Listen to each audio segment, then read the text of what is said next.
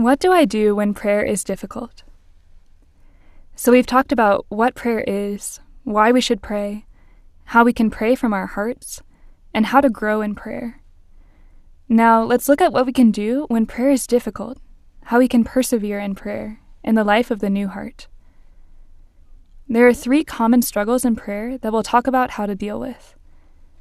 First, distractions. Second, dryness. Third, discouragement. Before we dive in, let's get something important out in the open. The evil one's number 1 goal is to keep you from praying. Satan is constantly concerned with disrupting, distracting, and trying to destroy your life of prayer. Why? Because this is where union with God happens, and that's exactly what the evil one doesn't want for you. The Catechism describes prayer as a battle, but we know that God is stronger than all the wiles of the enemy.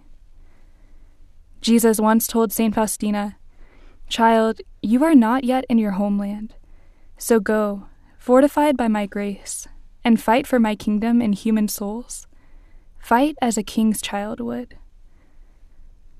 A king's child is full of confidence in the power and authority, protection, goodness, and love of the king. This is how we want to approach the battle for prayer as well, full of trust in the Lord, who is already fighting for us and who wants to give us the gift of prayer. So, what do we do with distractions? We are human, and regardless of how willing the Spirit is, our flesh is beset by weaknesses. So we will often have to struggle against distractions in prayer. But we don't have to panic when this happens. The first 2 times a distraction comes, as soon as we recognize it as a distraction, we want to simply and peacefully set it aside and return our attention to the Lord. It can help to reread the scripture you're praying with, or to look at a holy image to ground yourself again in God's presence.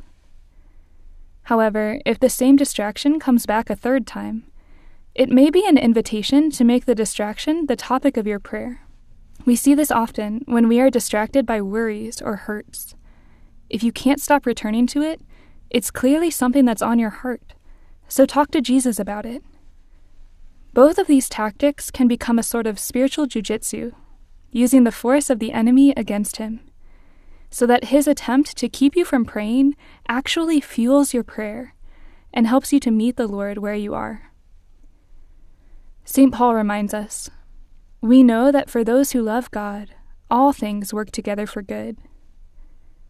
If a recurring distraction causes you to continually choose to return to the Lord, that's so many times that you've chosen God over something less than Him.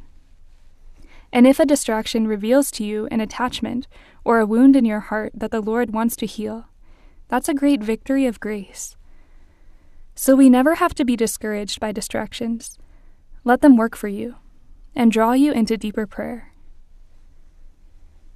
The second common struggle in prayer is dryness, when I don't feel the presence of God in my prayer. Dryness can make prayer feel difficult and can tempt us to shorten the time we spend in prayer or to fill it with other activities. This is where we can fall into processing, planning, or daydreaming rather than actually praying. It can also lead to a temptation to give up prayer entirely, because we can feel like God isn't listening, or doesn't care about us, or doesn't want to answer our prayers. In these times, we should remember that this is a normal part of the spiritual life. God allows dryness in order to purify our love for Him, to shake us out of complacency in our prayer, or to keep us humble and remind us that prayer is His gift, and not anything that we can control or accomplish. So what do we do when we find ourselves in this place of dryness? St. Ignatius gives us a few tips. He tells us that in times of dryness or desolation, we should never make a change in our life of prayer. This is because the enemy wants to attack us particularly in these moments and tempt us to abandon anything that will help us grow closer to God. So instead, in these moments of dryness, we should reaffirm the resolutions we made previously when we felt God's presence in prayer. St. Ignatius says even to insist more on these commitments to prayer and good works. For example, if I was in the habit of praying for 30 minutes every day, and now I find myself in a period of dryness and feel tempted to leave 5 minutes early, I should instead stay for 1 or 2 extra minutes and continue to call out to the Lord to help me with His grace in this time of struggle. This is our chance to prove our love for the Lord and to choose Jesus over ourselves and our desires for consolation. It helps us to know that we love God for Himself and not just for the gifts He gives us. How precious that is to God. In times of difficulty in prayer, we see the importance of simply showing up. Sister Ruth Burroughs, a Carmelite nun, says, "What we have to do is allow ourselves to be loved, to be there for love to love us." If we are tempted to think, "God isn't talking to me, I'm wasting my time," or "I'm too busy this week, I'll try again later," we want to work against that temptation, reminding ourselves that no matter how busy we are, we make time for the ones we love. We grow tremendously in prayer by simply remaining faithful to our normal prayer time, making acts of faith, hope, and love, and continuing to trust that God will speak to our hearts and fill us with His grace and love. The struggle against distractions and dryness, as well as other temptations, can lead to discouragement in prayer. So how can we work against discouragement?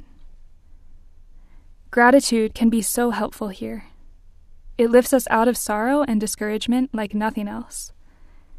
When we take time to remember the blessings God has given us, the ways He has loved and provided for us, it gives us a new perspective on our current struggle.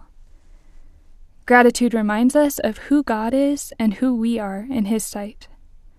And this gives us hope, because as the letter to the Hebrews says, Jesus Christ is the same yesterday and today and forever.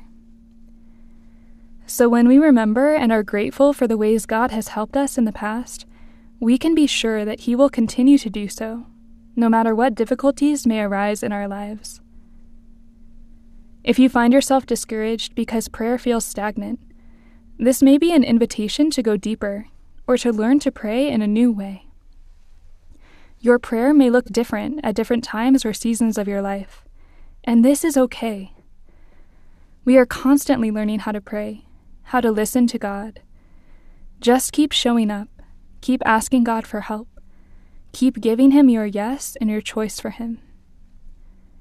Ask for graces of humility, trust, and perseverance in love.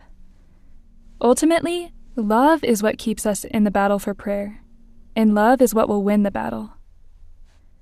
Love God, and continue to let Him love you. Believe in His love for you, regardless of your feelings.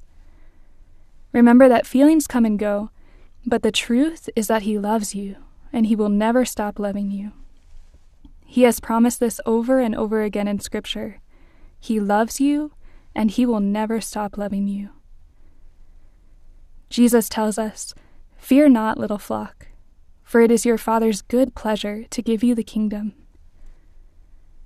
So take courage and fight as a king's child would in the battle for prayer. God will be fighting with you and for you, and you will soon find yourself in His loving embrace once more.